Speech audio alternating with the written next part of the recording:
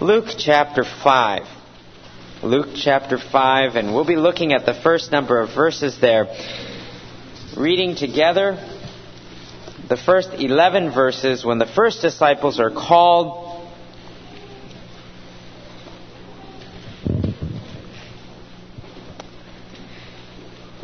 The book of Luke.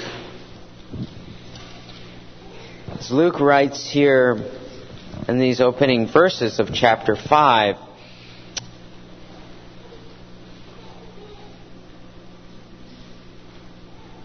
he shares with us these words. Now it came about that while the multitude were pressing around him and listening to the word of God, he was standing by the lake of Gennesaret. He saw two boats lying at the edge of the lake, but the fishermen had gotten out of them and were washing their nets.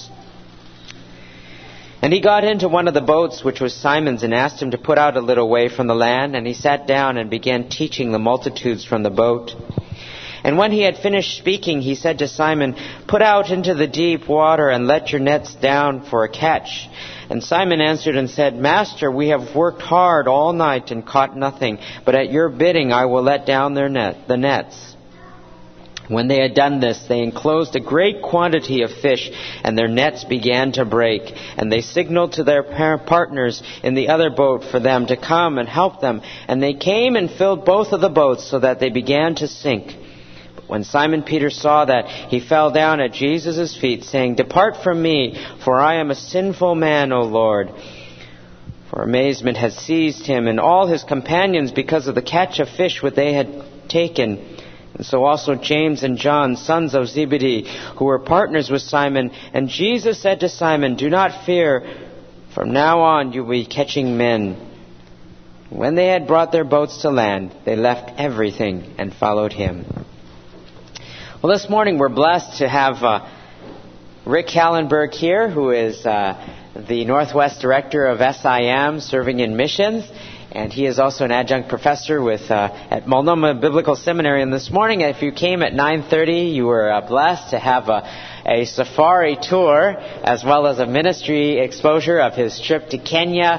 It was wonderful to see all of those slides and pictures and enjoy and be encouraged with the work that God is doing through the Bookshare program in providing literature to pastors who cannot afford material and equipping them for the work that they need to do and helping them where there is no teacher. There is sometimes a book that they can have that will help them to divide the Word of God. And so we want to encourage you to learn more about the ministry of SIM as well as what Rick is involved with. He has some material back there you can pick up as well on the literature table. And want to welcome him now. Let's give him a warm round of applause as he comes forward. Thank you, Pastor Joe, and thank you for the privilege of being here today at Living Hope Bible Church for what I consider to be perhaps the highlight of your whole year. Launching a team into a short-term mission experience that's building on what you've been doing for the past few years. And I just believe this is going to be the most blessed week at La Push yet. And I'm excited, and I'm so thrilled to hear about the time that you've been in Mexico and to read this report. I'm amazed. You know, a few years ago, Pastor Joe invited me to come and first of all send some materials, some videos up, and you folks have really caught the vision for missions. And now, the statistics he told me, about 40% of the congregation or more has been on a short-term mission trip. Most of the high school students, and here they are on trips, some of them 2 trips this summer.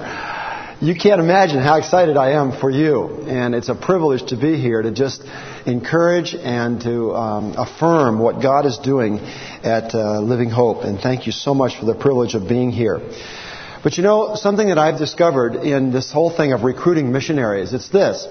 People say, yeah, missions is important. I'd like to try it. I'd like to do my mission thing. And they go and do a short term and they say, I tried that and did it. I've done my thing. Now it's time to get on with life. And that mindset perhaps reflects something in our culture. We like to try something new, something exciting, something, wow, this is going to be something I've never done before. But once we've done it, it's like it's all over. If I understand my Bible correctly, missions is who we are, not just what we do. Missions is who we are as a church. and as individuals. We sang a song this morning in the worship. I want to be light. I want to be salt. I'm not ashamed to lift up your holy name, implied wherever I am. Not just at La Push, not just down in Mexico, but where I live, the neighborhood I live in, the school I go to, the job I do. That's what we're called to do. And so this morning, I'd like to look at a passage that's just been read to us and talk about this subject. Fishing is more than just fishing. I got to tell you a fish story. I'm not a fisherman, but I love fish stories. And I hope this goes over okay. Somebody told me this. In fact, my roommate that was with me in Kitale, Kenya, told me this story. He was talking about this fish and game warden who heard about this fisherman who would go out fishing. And he always came back with an amazing catch of fish. And this game warden had never heard of anybody who was so successful in fishing before. He just couldn't believe what was the secret of this guy. So he talked to a friend of this guy and he said, look, I want you to arrange for me to go fishing with this guy. Don't tell him I'm the game warden, the fish warden. Don't tell him who I am.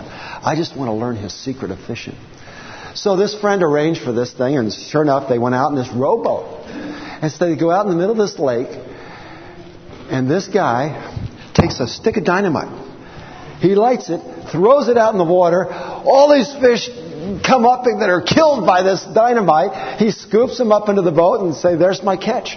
Well, the game warden said, do you realize you've just broken the law? Do you realize you can be arrested for this? Do you realize this is illegitimate what you've done? At that point, the man said to him, he takes out another stick of dynamite, lights it, and throws it. The guy says, are you going to keep talking or are you going to fish too?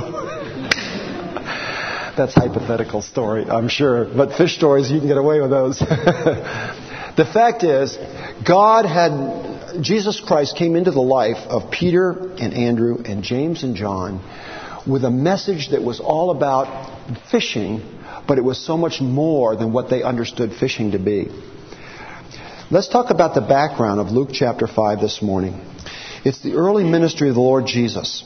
It took place up in Galilee, and if you know anything about, some of you may have been there, the Sea of Galilee is that beautiful piece of, that beautiful body of water there up in Galilee, and it's just a lovely area of the world.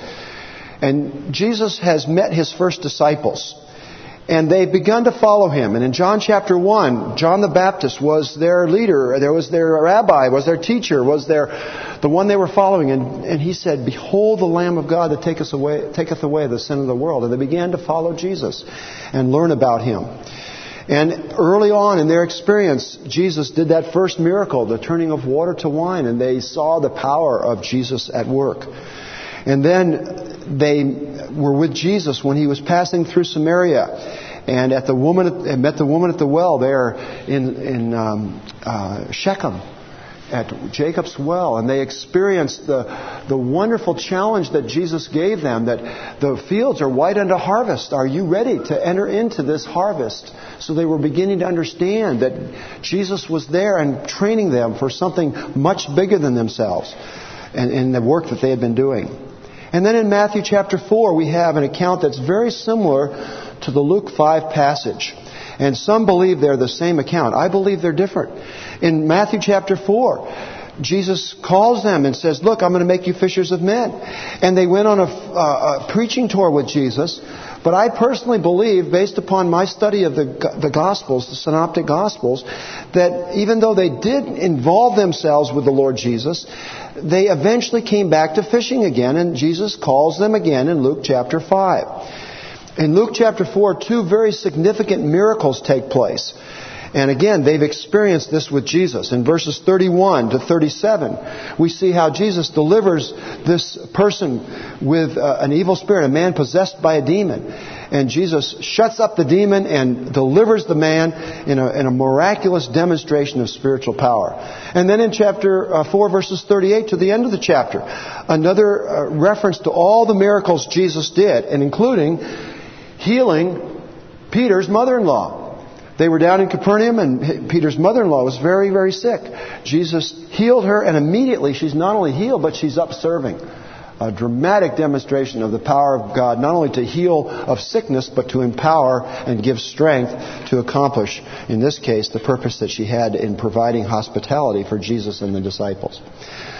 But as I understand the life of Jesus, these disciples went back to fishing. That was their employment. That was the work that they did. That's the way they made a living. That was what they had as their identity in life. They were fishermen, and they were good fishermen. And they had a business of fishing. And you have the two sets of brothers. You have Peter and Andrew and James and John. And they were kind of partners in this work. And so it's in this context that we begin the story of chapter 5. And we see how Jesus enters into the workaday world of these four men. They knew who Jesus was. They had experienced on short-term mission experiences the power of Jesus. But Jesus' presence and power had not yet truly impacted the very core of who they were and what they did in terms of their life experience. And so Jesus is still working on these guys. Jesus is still working to help them understand what He's calling them to. And I think they finally got the message in this particular account. My point this morning is this. If Jesus Christ truly and powerfully invades your world, the Monday to Saturday world, not just the Sunday morning world, your life will change forever. Your purpose in life will change forever. You will become everything that you were just singing about wanting to become with reference to your calling as a believer in Jesus. Well, with that background, let's look at verses 1 to 4. Here's the background. Jesus is teaching, as He apparently often did, by the lake of Gennesaret, which is the Sea of Galilee. And there the crowd is pressing in on Him. So as He's teaching, as He's preaching, we find out that there are some fishermen there. And we find out, of course, later on who they are. Peter, Andrew, James, and John. And these men have been out all night. They've been out fishing. And now they're cleaning their nets. You can be sure they were a bit tired. You can be sure they were a little frustrated because apparently they had been out all night and hadn't caught a thing. And there's nothing more frustrating if you're in business and you don't get a good harvest for whatever you're doing. They were out working hard all night and got nothing. So they still have to clean their nets. They still have to go through that. And they're going to go home, go to bed, and just forget it. And hopefully the next night will be better. So they've been out doing this, and Jesus is teaching. Now, He's teaching the crowds, but in His mind, He's got a message and He's got a lesson to teach these disciples who are not fully disciples as He wants them to be yet. So He makes a request. He kind of engages Peter in His process. I'm sure Peter was working, and he's probably hearing Jesus, and he's feeling frustrated. He's listening to Jesus, but he's not really engaged at all in what Jesus is about right then. Jesus says to him in verse 4, "Put out into deep water and let down the nets for a catch." And how did Peter respond to that request? Peter answered, "Master, we've worked all night and haven't caught anything. But because you said so, we will let down the nets." Now, there's some real background here if we can kind of put ourselves into the scene. First of all, we need to note the word that Peter uses with reference to Jesus. It's the word epistata, which is master. It's the idea, we know you're one with authority over subordinates, and we really realize, you're somebody important, and you have the right to give orders. You're kind of like our boss, and we'll obey you because of that. But this is what he's thinking. Jesus, you're a carpenter. We're the fishermen here. We really are the ones that know what fishing's all about. But because you're kind of important in our lives, we'll obey you. You ever been in a situation where somebody in an authority told you to do something, but deep down you thought, this is the stupidest thing they could ever ask me to do? I'll do it because I have to, but in my heart I really don't want to do it. You ever done that? I'm sure you've done that. Be honest. It's like the little kid I heard about in school. Some of you are teachers. He was standing up and his teacher said, "Please sit down." And he said, "I'll sit down, but in my heart, I'm still standing up." You've heard that. Some of us have that. I think that's the attitude that Peter had here. I really do. I really think that's what he had in mind. You see, he had seen Jesus do miracles. He had seen him deliver demoniacs. He had turned water into wine. He had done healings. But Peter had never really brought the reality of who Jesus is into the world that he knew best. The world where he felt most competent. The world that he felt that he had charge of. Jesus had never really invaded that part of his world because that was still his world. His area of expertise. And you see, Jesus needed him to understand that if he was really going to understand what discipleship was all about, if he was really going to accomplish the purpose that Jesus had called him initially, he had to allow Jesus to totally and powerfully invade that part of his life. And so Jesus is working on that, and he's going to do it in this situation. You see, all of us have perhaps areas in our lives where we feel our competencies are. And maybe where we feel like we have a right to call our own shots. We have a right to make our own decisions about life, about the lifestyle that we live, about the use of our time. I'll give a week for La Push. Yeah, I'll give a whole week of my year. That's 1/52nd of my year. Aren't I really doing good? But don't mess with my vacation, Lord. Now, some of you, let me say, I'll give you credit here. I'm sure some of you used your vacation time to go on either La Push or Mexico. God bless you. I mean, that was huge for some of you to do that. But we still have, many of us, in our minds, this kind of idea that, like we tithe our time, we tithe our money, we tithe our time, but the rest is ours. And I think at that point, we're merely missing out on what Jesus is trying to teach us here and trying to teach the disciples. The fact is, all of our lives are the gift of the grace of God. Everything we own, all of our time. Our world is not our own. Our world truly is His world. And our purpose is to glorify Him in that. And His purpose in this world is to use us as light and salt to reach the world He's put us in. And if that is not the predominant motivating thing in our lives, we're missing out on what really discipleship is all about. Now let's see how the rest of the story goes here in verse 6. When they had done so, they obeyed, not with a willing heart, but at least they acknowledged Jesus' right to tell them to do that. They get out there, they put out the nets, and what happens? Yeah, you know the miracle very well. It's truly a miracle. Not only was the one boat not able to handle the catch, but they have to bring their friends out, and they fill their boat, and the boats are starting to sink.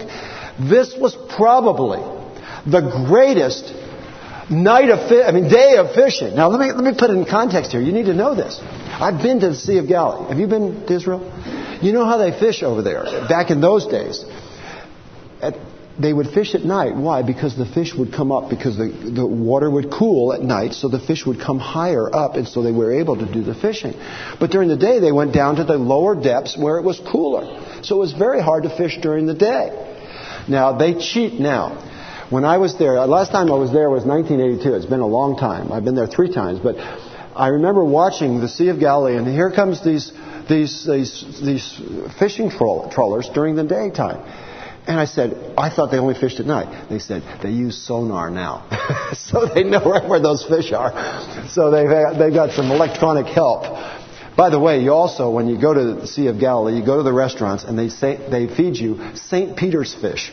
It's named for St. Peter's. I'm not sure what kind of fish it is. It's very delicious. But remember, Peter was the one that also got, Jesus said, go fishing, and out, the coin to pay the Caesar's tax, whatever. It's called St. Peter's fish. The fact is, here they go, middle of the day, put down the nets. And sure enough, there it is, this incredible catch. You see, at that point, they're encountering Jesus in a whole new dimension. They've seen Him turn water into wine. I'm sure they thought, wow, this guy is really something. They've seen Him deliver people. But again, that's Jesus in that world. This is me in my world. They hadn't brought Jesus right into the world that they knew best. Now they are encountering Jesus' power as creator, controller, perfect man, control of environment, great fisherman. Wow. See, they're seeing Jesus in a whole new way. And it powerfully changes their life. You see, Peter's work world, the place where he felt most in control, suddenly he's realizing not only does he not have control, but in fact Jesus is powerful in his very core of his life as a fisherman, as a man who finds his reason for living as well as his means of living through that profession. And he had to respond. And so how does he respond? Notice verse 8. When Simon Peter saw this, when the full impact began to grip him, his mind wasn't on fish and all the job of cleaning all those fish. No way. He falls at Jesus' knees and says, "Go away from me, Lord, I am a sinful man." Isn't this interesting? Let's try to picture this. The issue was no longer fishing. The issue was no longer, hey, we're going to be rich. We've got all these fish. It's all about who this incredible person was who had invited him to be a follower who's now invaded the very core of his being, and he's on his face in front of this person saying, I don't even deserve to be in your presence. The issue is not fish. The issue is the holiness, the glory of this person. Have you ever had that kind of encounter with Jesus in your work world? Have you ever seen your work world as the place where you might be the most effective in worship? You know, we Americans and Westerners have a propensity to dichotomize our world in a very negative, unbiblical way. You know, we're really good at worship on Sunday morning, but Monday morning, hey, that's my job. I do it my way, thank you. We don't think about worship on Monday morning. We see that as the place we make money, and that money is hard-earned. And we give some of it on Sunday, but boy, we know what we're going to do with the rest of it, thank you. You see, I think we've really missed this whole thing of total commitment to the discipleship to Jesus and until we've really seen what I think that Peter's experiencing here. The holiness of God in a fishing boat that stunk. Have you ever thought of that? He's having the most emotional worship experience he's ever had in a fishing boat with a bunch of fish flopping around, stinking up the place. That's not where we normally think of worship, do we? But when we really have an encounter with who Jesus is, it doesn't matter where we are. In fact, the place is irrelevant compared to the person, the presence of the person that's there. And I see that's what's going on here. You see, he has a sense of unholiness. He has a sense of his own unworthiness. Remember, this is the place where he could say, I'm the fisherman. I know what I'm doing here. All of that's gone. And he's on his face acknowledging his unworthiness, his hopelessness and helplessness in the presence of such a person. It reminds me of Isaiah in chapter 6, when here was this prophet, but when he saw the Lord in his holiness, he's on his face. He's saying, I'm a man of unclean lips. I live with unclean people. In the presence of the holy God, and we've sung about this morning, you know, we have a whole new vision of our own lives and a reality of our own sinfulness. But perhaps what's most significant is the word that Peter now uses with reference to the Lord Jesus. Notice he says, no longer is it epistata. He says, go away from me, Lord, verse 8. It's the word kurie. It's the form of the word kurios. Here is a new word for Lord. It's not just, okay, boss, I'll do what you say, but really, I know better. Totally different. It's kurios. It's Master Lord. It's one whose orders have to be obeyed because of who he is. He's the Lord Jesus Christ. He's the Lord of the universe. He's the Lord of the sea. And he's really the Lord of my profession. Whoa. Did I miss the boat when I just called him epistata a couple minutes ago? You see, there's a whole new vision of the lordship of Jesus when he really invades our lives at the core of our existence and our being and our profession. He acknowledged that his lips were, just like Isaiah acknowledged his lips were unclean. Peter acknowledges that he as a person was unworthy of the presence of such a one. You see, when we really experience the presence of God in our workaday world, we will become worshipers. 24/7, wherever we are, and especially in that area where we feel most competent, we will turn that into the opportunity for a sanctuary of worship and ministry and service as the Lord would have it, because He's given us that opportunity to glorify Him in that context. A second thing that I see here is, well, look what happens. Verse 10. We will get a new vision of our purpose in our lives and in our work. Notice the other response, verse 10b. I love it. Jesus says, don't be afraid. How many times does Jesus, like with Isaiah, don't be afraid? In other contexts, don't be afraid. Remember, they're on the sea and Jesus walking on the water. Don't be afraid. I've got something to teach you. Yes, it's good to fear God, and yes, you're experiencing that aspect of fear, but don't fear. Don't be so paralyzed and helpless and hopeless that you miss my message. And this is the message He had for him. Basically, don't be afraid. I'm going to turn this experience into making you everything I meant you to be. I'm going to help you catch men. I'm going to use you to do something that's eternally significant. Fishing is okay, man. But there's a whole lot more to fishing than fishing. You see, Jesus is turning this experience into giving Peter a new vision for his life. Don't fear, Peter. You're not going to die. I understand your sinfulness, and I'm going to do something about it. And I'm going to process you through that to become a competent leader for me. But you've got to get the message. You've now got a new calling. What you've been doing is honorable, but I have something else for you. It's been part of your process to something so much greater and eternally more significant. Trust me. I know you. I designed you for a purpose. And what really impacts me as I think about this, notice verse 11. They, not just Peter, Andrew, James, and John, men who had received a call, now are really understanding that call in a new way. They pull their boats to shore. And it doesn't say, they said, okay, Jesus, we'll see you tomorrow. We got to clean these fish, get the money, and then we'll follow you. They left their biggest catch of their whole life on the shore, and I'm sure somebody took care of it, and they followed Jesus. You see, when you get a vision of the calling of Jesus in your life, there's nothing in this world. There's no money. There's no possession. There's no anything that will possibly keep you from pursuing what is the greatest and most important thing, what God made you to do. God wants to give you a vision for what He's made you to be. Every one of us has a unique calling from God. Not all of us are called to be missionaries. I thank God that He's called me for the privilege of being a missionary. But not everybody's made for that. But every one of us has a purpose in the will of God. And that purpose ultimately will involve missions somehow.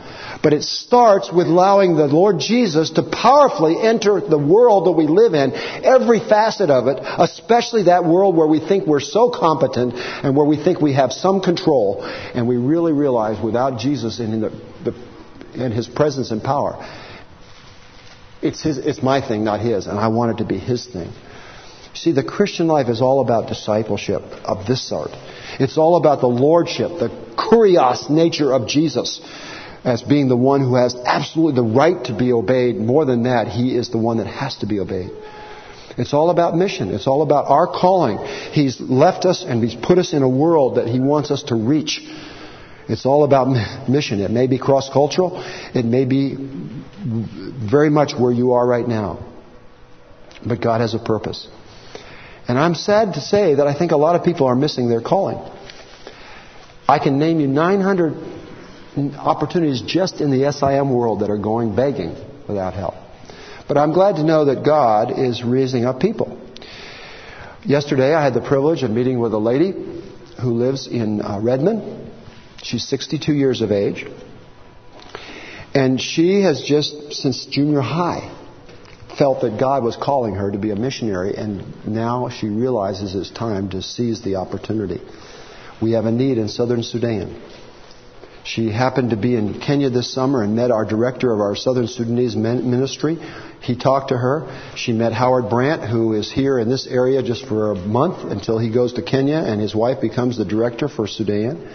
I had the chance to meet her. I think she's going to seize the opportunity. The fact is, she works in one of the schools over here as an administrator. We need an administrator to help us with 25 schools we're trying to build develop in southern Sudan. All of her life, she's been preparing for maybe her greatest purpose. You say, 62, she ought to be thinking about retirement. Let's just take it easy and kind of float to heaven. That's the mindset of our world, isn't it? Work, work, work, so you can do nothing for the last 10 or 15 years of your life. You know what? People who do nothing, they die soon because they have no purpose. This lady is saying, hey, I'm 62. God has been preparing me all my life for something that is now. I love it. I love it. Yesterday I went to a memorial service for a man who passed away. One of the most amazing stories I've ever heard. He's been very effective. He was a missionary in Morocco, came down with polio, was healed of polio, became a pastor. Amazing life, amazing story.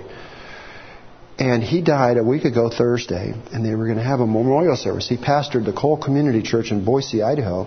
So they were over in Boise. His widow was with them. Well, they were so close in life. She had a massive stroke Tuesday night, and during his memorial service on Thursday, she went to heaven with him, just before they sang the Hallelujah chorus. Amazing story. But the speaker was John Johnson, and he said some pretty powerful things. He was talking from Psalm 39. I don't have time to preach his sermon, too, but you can read it. Psalm 39, verses 4 and 5. He's talking about the psalmist that says, make me know my end, know how transient my life really is. And he said, life is like a nanosecond. The Lord, he said, serves up moments, choices we have to make about the school we go to, the career we have, whether we're going to be single or we're going to be married, and who we're going to choose as our mate. We can pursue the will of God or ignore it. But those moments wait for no one. Either they're seized or they're lost. I happen to be convinced that the La Push story and the La Push experience is more than just La Push. I happen to believe that the Mexico experience was more than just for Mexico. God is speaking to some of you about His purpose for your life. And I'm not just talking about the high schoolers who have a lot of decisions yet to make. I'm talking about older people, like 62-year-old lady that I talked to yesterday. There are moments to be seized.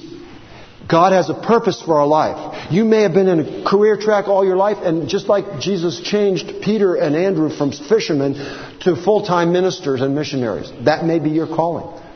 I don't know. That's not my job to tell you that. That's God's job. But please understand, these short-term mission experiences are not an end in themselves. They're a part of a process to discover the power of Jesus not only in Mexico and La Push, but in your own individual life and experience. And it's time that all of us invite Jesus in power to really penetrate and invade the world that we think is our kind of, well, we kind of have it together there.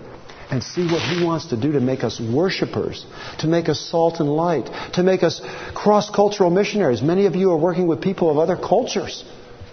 God wants to do something powerfully in your life. And I just pray that as you go to La Push, the team that goes, that God's going to use you, but that you see this as part of a process in your own individual life, that the Lord may be calling you and may be helping you see gifts that He's given you and abilities and opportunities. Seize those opportunities. Become all that the Lord Jesus wants you to be. And realize that fishing is truly more than fishing. Our professions are a means to an end. Reaching people that the Lord Jesus brings into our lives. May we be that kind of people who experience the power of Jesus in the world we live in and become truly effective in reaching men for Christ. Let's pray. Thank you, Lord, for teaching those disciples. Thank you that they saw your power in a way that they had never seen it. And that power spoke to their very core of who they were and what they did. Lord, bless the team going. But Lord, may it be not just what they accomplished this week. May those young people be more effective in their schools this fall. May the adults be more worshipers and witnesses and fishers of men in their work this year because of the experience. And call some from this church to career missionary service. And may this be part of that process. I pray in Jesus' name. Amen.